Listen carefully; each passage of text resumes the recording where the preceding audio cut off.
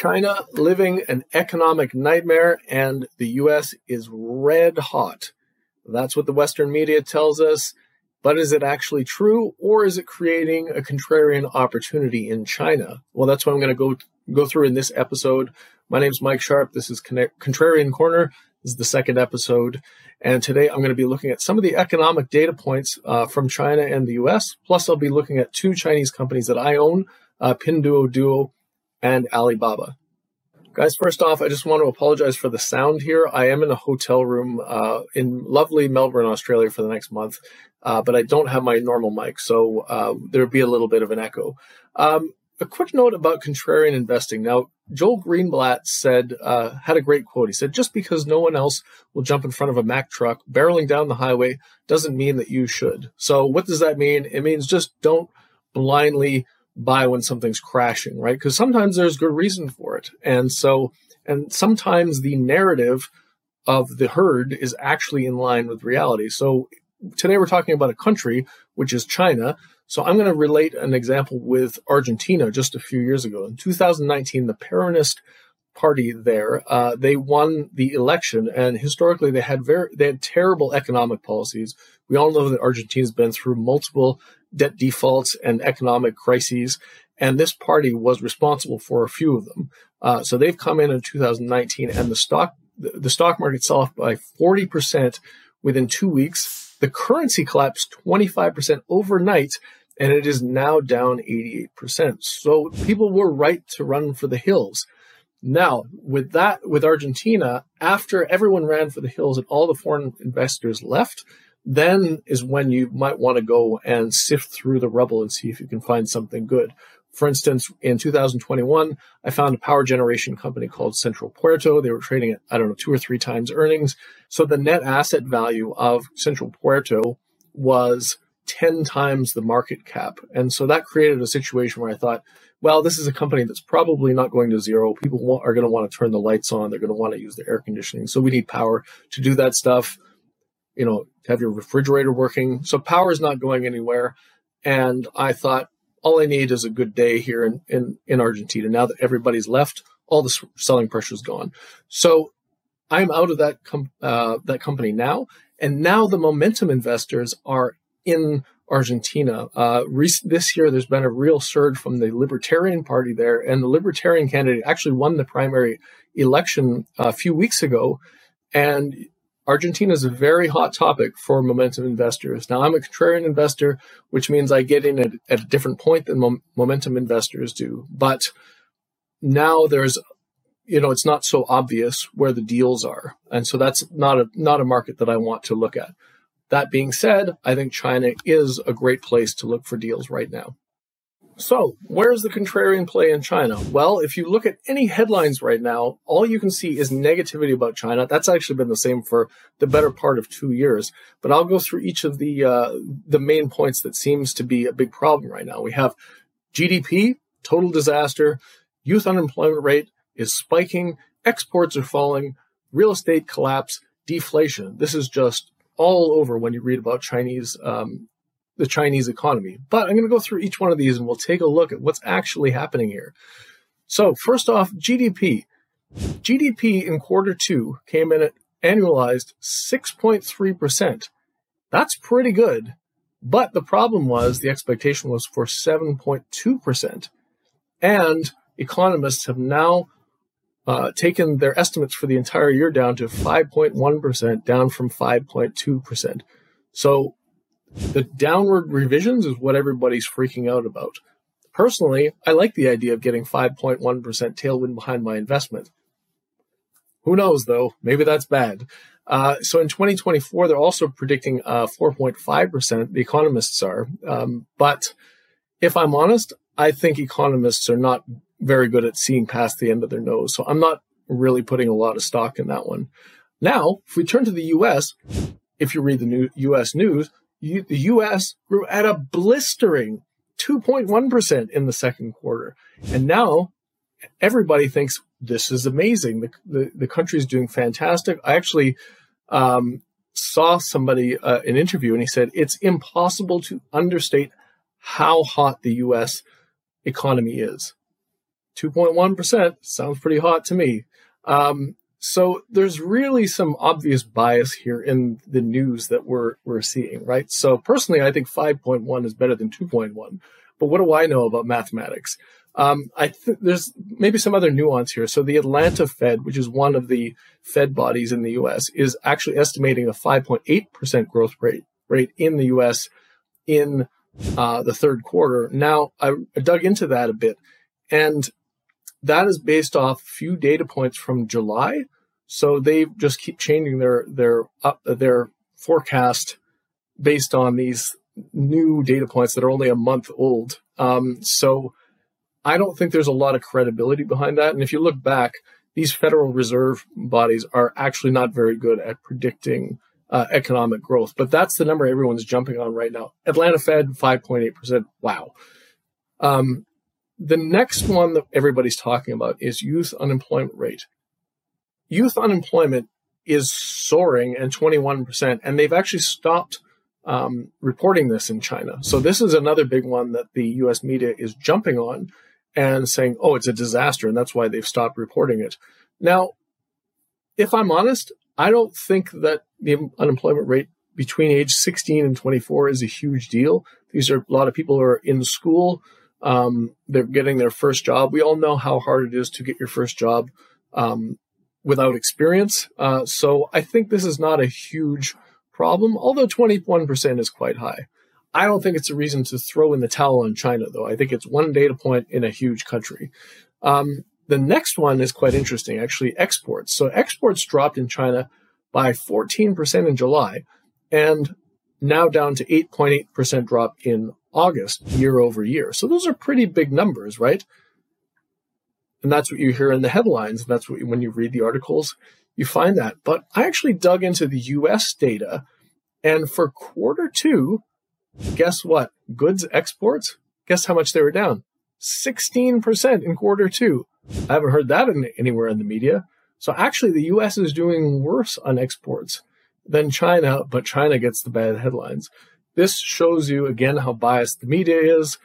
China is the geopolitical enemy of the U.S., so I understand why they would get negative press, but this may be creating an opportunity for you and me as investors. Next one is deflation. So another big headline, deflation is running at 0.3% annualized in July. Let's pull that apart. One of the components of this is pork. Pork was down 28%. So that's one data point that's going to move around a lot because that's food. And without that 28%, they actually aren't in deflation. That 28% drop, they're not actually inflation. So I think that this is, again, another headline that's just trying to get clicks. But, you know, maybe there's something to it. Maybe it's the canary in the coal mine. I have a bit of a different view on deflation. I think this is actually good for the economy because what happens is it gives the central bank cover to stimulate the economy. So if there's actually deflation, I would think the central bank in China is actually going to print and stimulate. They've already started to do it a little bit, but it gives them cover to do more if they actually want to. The last one is the real estate collapse. Now, I would say this is probably the real issue here. Now, they really overbuilt, and they had some serious problems with Evergrande and another one. I forgot the other company's name, but these two major companies that have had serious problems. Now, this could create a bigger problem down the road. So I think that's a risk that I'm watching. But all the other ones, I think this is just immediate noise. One last point on the U.S. is that I dug into the quarter two data, and of this 2.1% GDP growth, the government spending and the government portion of this was actually up 3.3%. So they're accounting for a big chunk of the growth rate. Now, that is huge. We all know Biden is running huge deficits and pumping money into the economy. So this is a bit of a false growth rate, if you ask me, because it's very much backstopped by Biden and his team. Now, if that spending and that deficit goes away, that could pull GDP down pretty hard. Okay, so let's talk about valuations, right? So in China, I'm going to use actually the Hang Seng Index. So Hang Seng, the current multiple, the current valuation is 11.7 price to earnings ratio. If we compare that with the US market all in, which is at 27.5 times earnings, you have a situation where the Chinese market is more than a 50% discount from the US market in terms of valuation. Now, if you ask me, I would rather have a 5.1% tailwind economically at a 12 times price to earnings ratio versus a 2% tailwind at a 27, 28 multiple. I would take the first one, being a value investor myself, but there is obviously risk in there. So the points I'm trying to make here with the economic data are, as opposed to Argentina, where the narrative fit the reality, I think this is a situation where the narrative is diverging from reality and possibly creating an opportunity here. So the headlines say that China is terrible. Biden actually said it's a ticking economic time bomb. But the reality is there's growing at 5% this year, maybe 4.5%, maybe 5% next year. That is unbelievable growth for such a huge economy. So I think that I would rather be on the buy side of this than on the run for the hills side, and it might be creating an opportunity, especially when you factor in the valuation where it's over 50% cheaper than the U.S. market. So you're getting a better bang for your buck. Now, quickly about risks, the main one is obviously that the tensions between the United States and China continue to escalate. The economic war intensifies, and potentially a hot war actually materializes. Now, I'm reading On China by Henry Kissinger right now. Thanks, Cole. Appreciate that. And it gives me a good idea of the historical attitude towards war that China has. Now, historically they have a lot more of a patient sort of psychological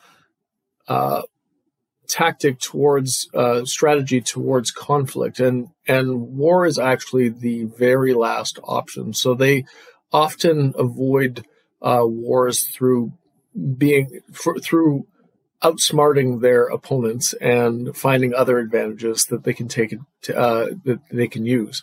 Now, based on what they're doing right now with Xi, it looks like that strategy is the same. They did use the cover of COVID to strengthen their hold on Hong Kong, and nobody lifted a finger to stop them. So I would think that the Taiwan situation may end up something like that, but a hot war can't be ruled out. I'm not making a prediction here. I'm just thinking that it's probably not imminent from the Chinese perspective. Now, the other side to that risk is the U.S., because the U.S. seems to be provoking China in a number of different ways, and then China is retaliating. So that tit for tat could escalate, and if you are an investor in China, there is a potential for a Russia-type situation where if you had Russian stocks at the invasion of Ukraine, those would have gone to zero, or they would have gone to 10 cents on the dollar because you weren't allowed to hold them anymore. So there is a tail risk here on these stocks, but it's not the distribution isn't even, right? So what's happening is the stocks are getting discounted at 40 to 50%, but if there is no war, then maybe that discount's not warranted. But if there is a tail risk event, then you could lose everything. The other situation is the demographics. I hear a lot about demographics in China. Now, they have this huge bulge of people, and then not a lot of children to replace the workforce coming through. So you hear this a lot in macro circles. They talk about the demographic problems with China. Now, as an investor, my time horizon is 3 to 5 years long. And if we look at this distribution of ages in China, I think this shows that the problem is not actually going to hit until at least 2030. So from 2023, I have my whole investment time horizon before there's actually any serious issue that comes along through the demographics. Now, it also gives them a lot of time to sort out solutions to this. Maybe the advent of AI and automating a lot of jobs. Maybe they don't need as many workers in the future. Maybe a lot of the economy will be automated, and this actually gives them an advantage because they don't have as many workers that'll be unemployed. I don't know, just a crazy theory. But the demographics thing, it's not relevant to me because it's not within my time horizon, investment time horizon. And just with respect to risks, remember delisting risk? If you have been following Chinese stocks for a while, delisting was the big topic for a year. Where did that go? Well, it's gone. My understanding is that basically the Chinese companies have passed their audits, and we're just fine to move forward. Now, correct me if I'm wrong in the comments, please, but this just shows me how the media works. Delisting risk, something terrible, don't invest in China. It gets fixed. There's no headlines. There's no noise anywhere about it, because that would involve putting a positive headline, which which we obviously don't want to do about China because they're a geopolitical rival to most of us if we're watching it from the Western world. Now, the last risk here is about valuation. So the question is, can China ever get a decent valuation again, right? Or is this 60% discount permanent, or could it even get worse, right? So most people think the answer, most people I've talked to think the answer is yes, the discount is permanent. Okay, that's fine. When I actually bought Gazprom back in 2020, and luckily just happened to get rid of it before Ukraine. That was just luck that I got rid of it because it had gone up. But the Putin discount before Ukraine was actually real, and it was permanent, right? So you could get all these stocks in China for much cheaper than you could get in other countries, and they never got a decent valuation. I think Gazprom was trading at 2 or 3 times earnings itself, with a huge dividend yield, and it just stayed like that. So when you're investing in a situation like this, what I do is I say, okay, well, if the discount is permanent, I have to see if I'm going to make money anyway. I can't rely on an expansion of price earnings ratio valuation.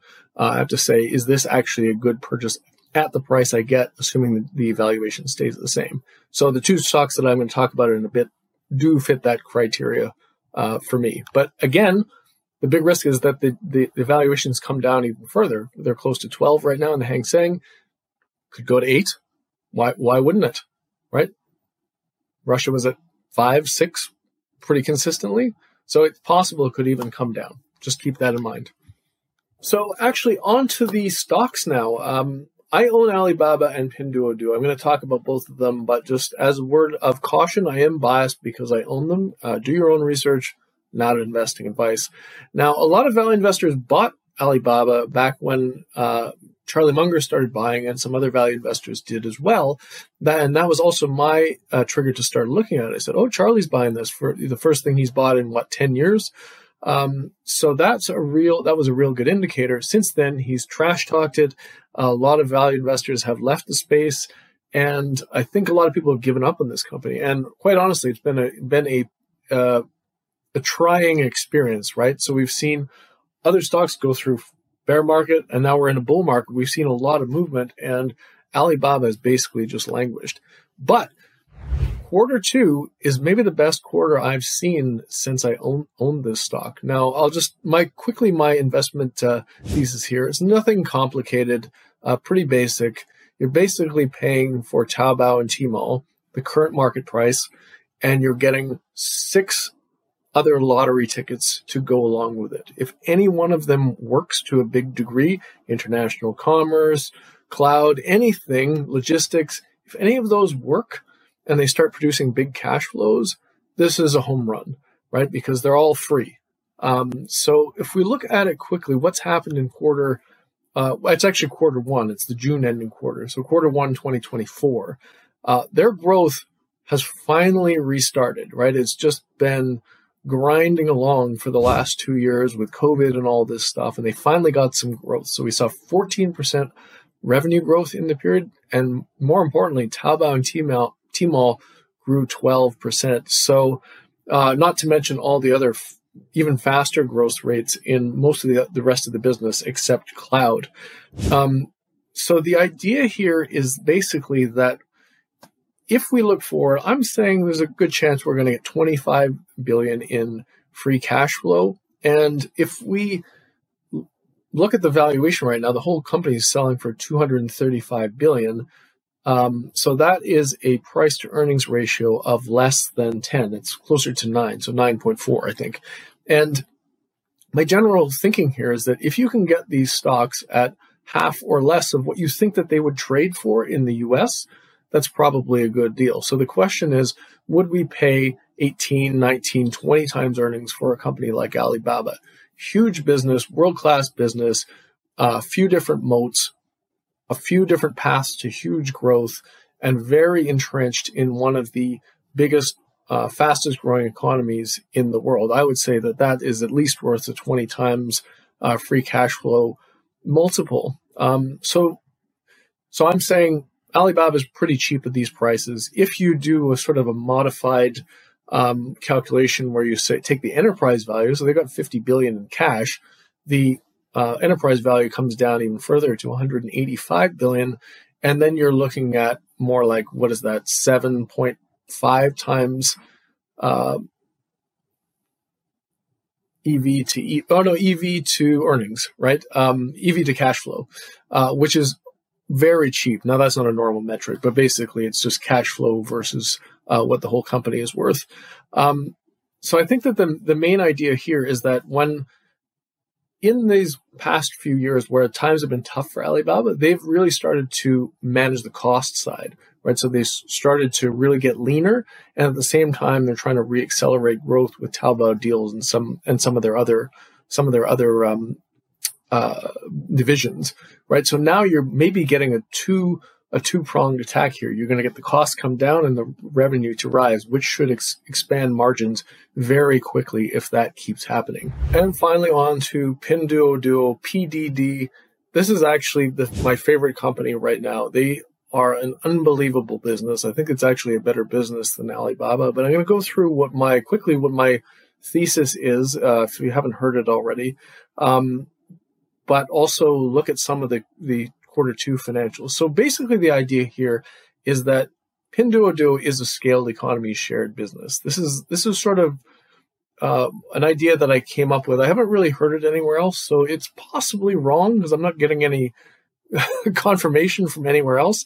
But my contention is that they're a scaled economy shared business, a la Nick Sleep, Amazon, and Costco, the concept that he made famous. So scaled economies business means that it's a business that is huge, so that their fixed cost is a small portion of the overall cost structure, and that means they can get the costs to the customers down. Now, so Pinduoduo has over 900 million customers here, and they have very small overheads, right? So they don't actually take control of the goods that flow through their sites. They do take control of the grocery side, but their gross margins are huge. They're around 70%, which shows you the lean cost structure they have. And then they don't even have that many costs on top of that. I think their general administration is 2% of revenue.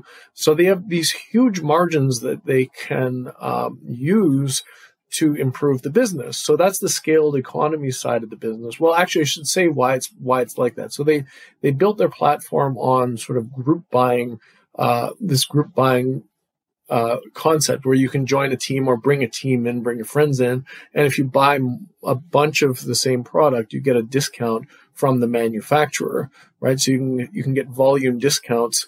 And you can just join the team. You don't even need to know anybody. There'll be like teams that are available and you can just jump in and get the team buying price. I think something like 99% of the products that get sold on PDD are on the group buying format. Almost nobody buys a single item. But the more important side of this is that they're what they call a C2M C2M company. So that's consumer to manufacturer. So what they did is they figured out a model where they could cut out every single middleman between the manufacturer and the end buyer. Whereas usually there's some middlemen, there's some distributors, and even on Taobao, not Taobao deals, but Taobao, that's a middleman. So that's somebody buying from a manufacturer and selling to a customer. So their key is that they teach these manufacturers how to sell directly. They make it easy for them, which is something that historically manufacturers are not good at, and that's why they need distribution. So that's the scaled economy side. They can get the prices very, very low because of group buying, volume discounts, and their C2M model. Now, what they do on top of that is the shared part of the scaled economy. Shared is they take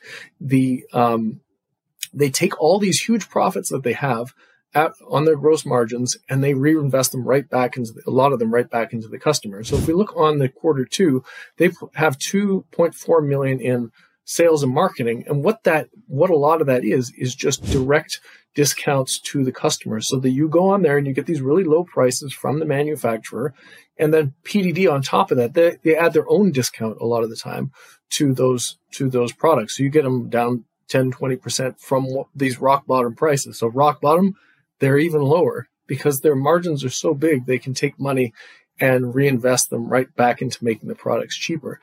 Now, all that being said, this was looked at as what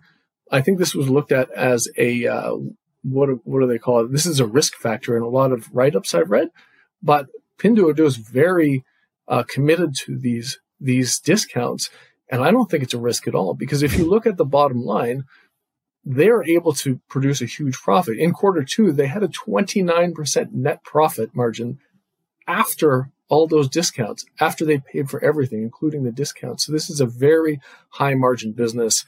And if we look at the income statement really quickly, you'll see that, even the growth rates are phenomenal too. So we had revenue up 66% year over year. Profit growth was up 42%. Now, a lot of that is because they're investing in two other platforms that aren't yet profitable. So they have this huge grocery business that they're building up in China. They're the number one grocery chain in the country already and growing at light speed. And then in international side, they have an app called Temu. If you're in the US or in other countries, you can use Temu and buy from these manufacturers in China, and the prices are extremely cheap. So they're building up an international segment, kind of like AliExpress, but it seems like it's actually going a lot better than AliExpress. Temu was the number one downloaded app, I think, between November and May last year, before Threads came on board and took that title away from. But they were growing at light speed, and so that is another potential upside that hasn't even borne fruit yet. So they're paying for these huge growth segments to the business and still producing a 29% margin on after everything. So this is unbelievable to me. What a phenomenal business. It looks so good, and they don't give you hardly any information on their quarterly reports. It looks so good that people go, this is too good to be true. This must be a scam. There must be some issue with the accounting here or something. I don't know. I haven't found any actual evidence that is even possibly true. So my contention is more that maybe they're just holding on to the secret sauce. They don't want to teach the competition what they're doing and how they're getting these great results. So then, what's Pinduoduo worth? If we go back to the idea that, if it was listed in the US, what would it be worth there? And then we'll cut it in half just to be safe. So you have a company that's growing by 66%. And they made 2.1 billion in net income in Q2, which is up 42% from last year. So if we just annualize that Q2 net income, let's say it's 8.5 billion. If you get an annualized earnings rate, currently it's trading at 128 billion market cap. That's a 15 multiple. So I think that a company like this will be trading far higher than 30 times earnings in the US. I'm thinking 50, 60, maybe more, because these are like Nvidia type numbers. And so I think this is a great deal if you're getting a 15 times earning. Now, if you take the 30 billion in cash they have off the top of that, the multiple gets even better. I mean, you're closer to 10, which is totally insane. So I think that's it for the companies. Those are quick overviews. If you'd like to learn more about those companies, I did more of an in-depth analysis on both of them on my channel, which is Sharp Investing. So check that out if you have time. So just some final thoughts here on what I think may happen here. Like, we've got two paths to a win here in China. One is that these stocks that we own, or that I own, say Alibaba and Pinduoduo, they just continue to do well with their business. The valuation doesn't change, and the growth rate and the improvement in the business increases the intrinsic value of the company over time. And we don't need, or I don't need, a valuation increase. Now, the other thing that could happen here is maybe some of this negative noise that I was talking about at the beginning that seems to be consistent and permanent. Maybe it's not permanent. Maybe it goes away and there's a lull in the negative sort of Western bias about China and the Chinese economy. Maybe that Biden goes to visit and they become friends for a little while. I don't know. It looks like there's maybe there's a path to some peace in the future. You might get a situation like that. And I think that it wouldn't take Chinese stocks very long to re-rate higher if we had a bit of a lull in the geopolitical noise. Now, we saw that between like November and February this year, November last year and February this year, where Chinese stocks were up 60% in a very short period of time, where there was some positive news. Like you saw a lot of investment banks upgrading Chinese stocks, and they moved like crazy off the bottom. So if we get in a more extended period of that, let's say 12 months, where like I said, there's a lull in the international conflict, you could see this. I could see this easily doubling and maybe even more. But who knows? I can't predict that stuff. So what I'm doing is I'm protecting myself. I say I own great businesses in this country, and if that stuff doesn't happen, I'm still happy to own them and allow them to do their thing and grow their business. Because ultimately, buying stocks is buying a business. You own a business. You don't own a piece of paper, a number that fluctuates over time. I own these businesses, and I really believe in their upside. Anyway, thanks for watching, guys. If you want to check me out more, my site is Sharp Investing. Thanks so much for watching. I will see you next month with a new Contrarian pick.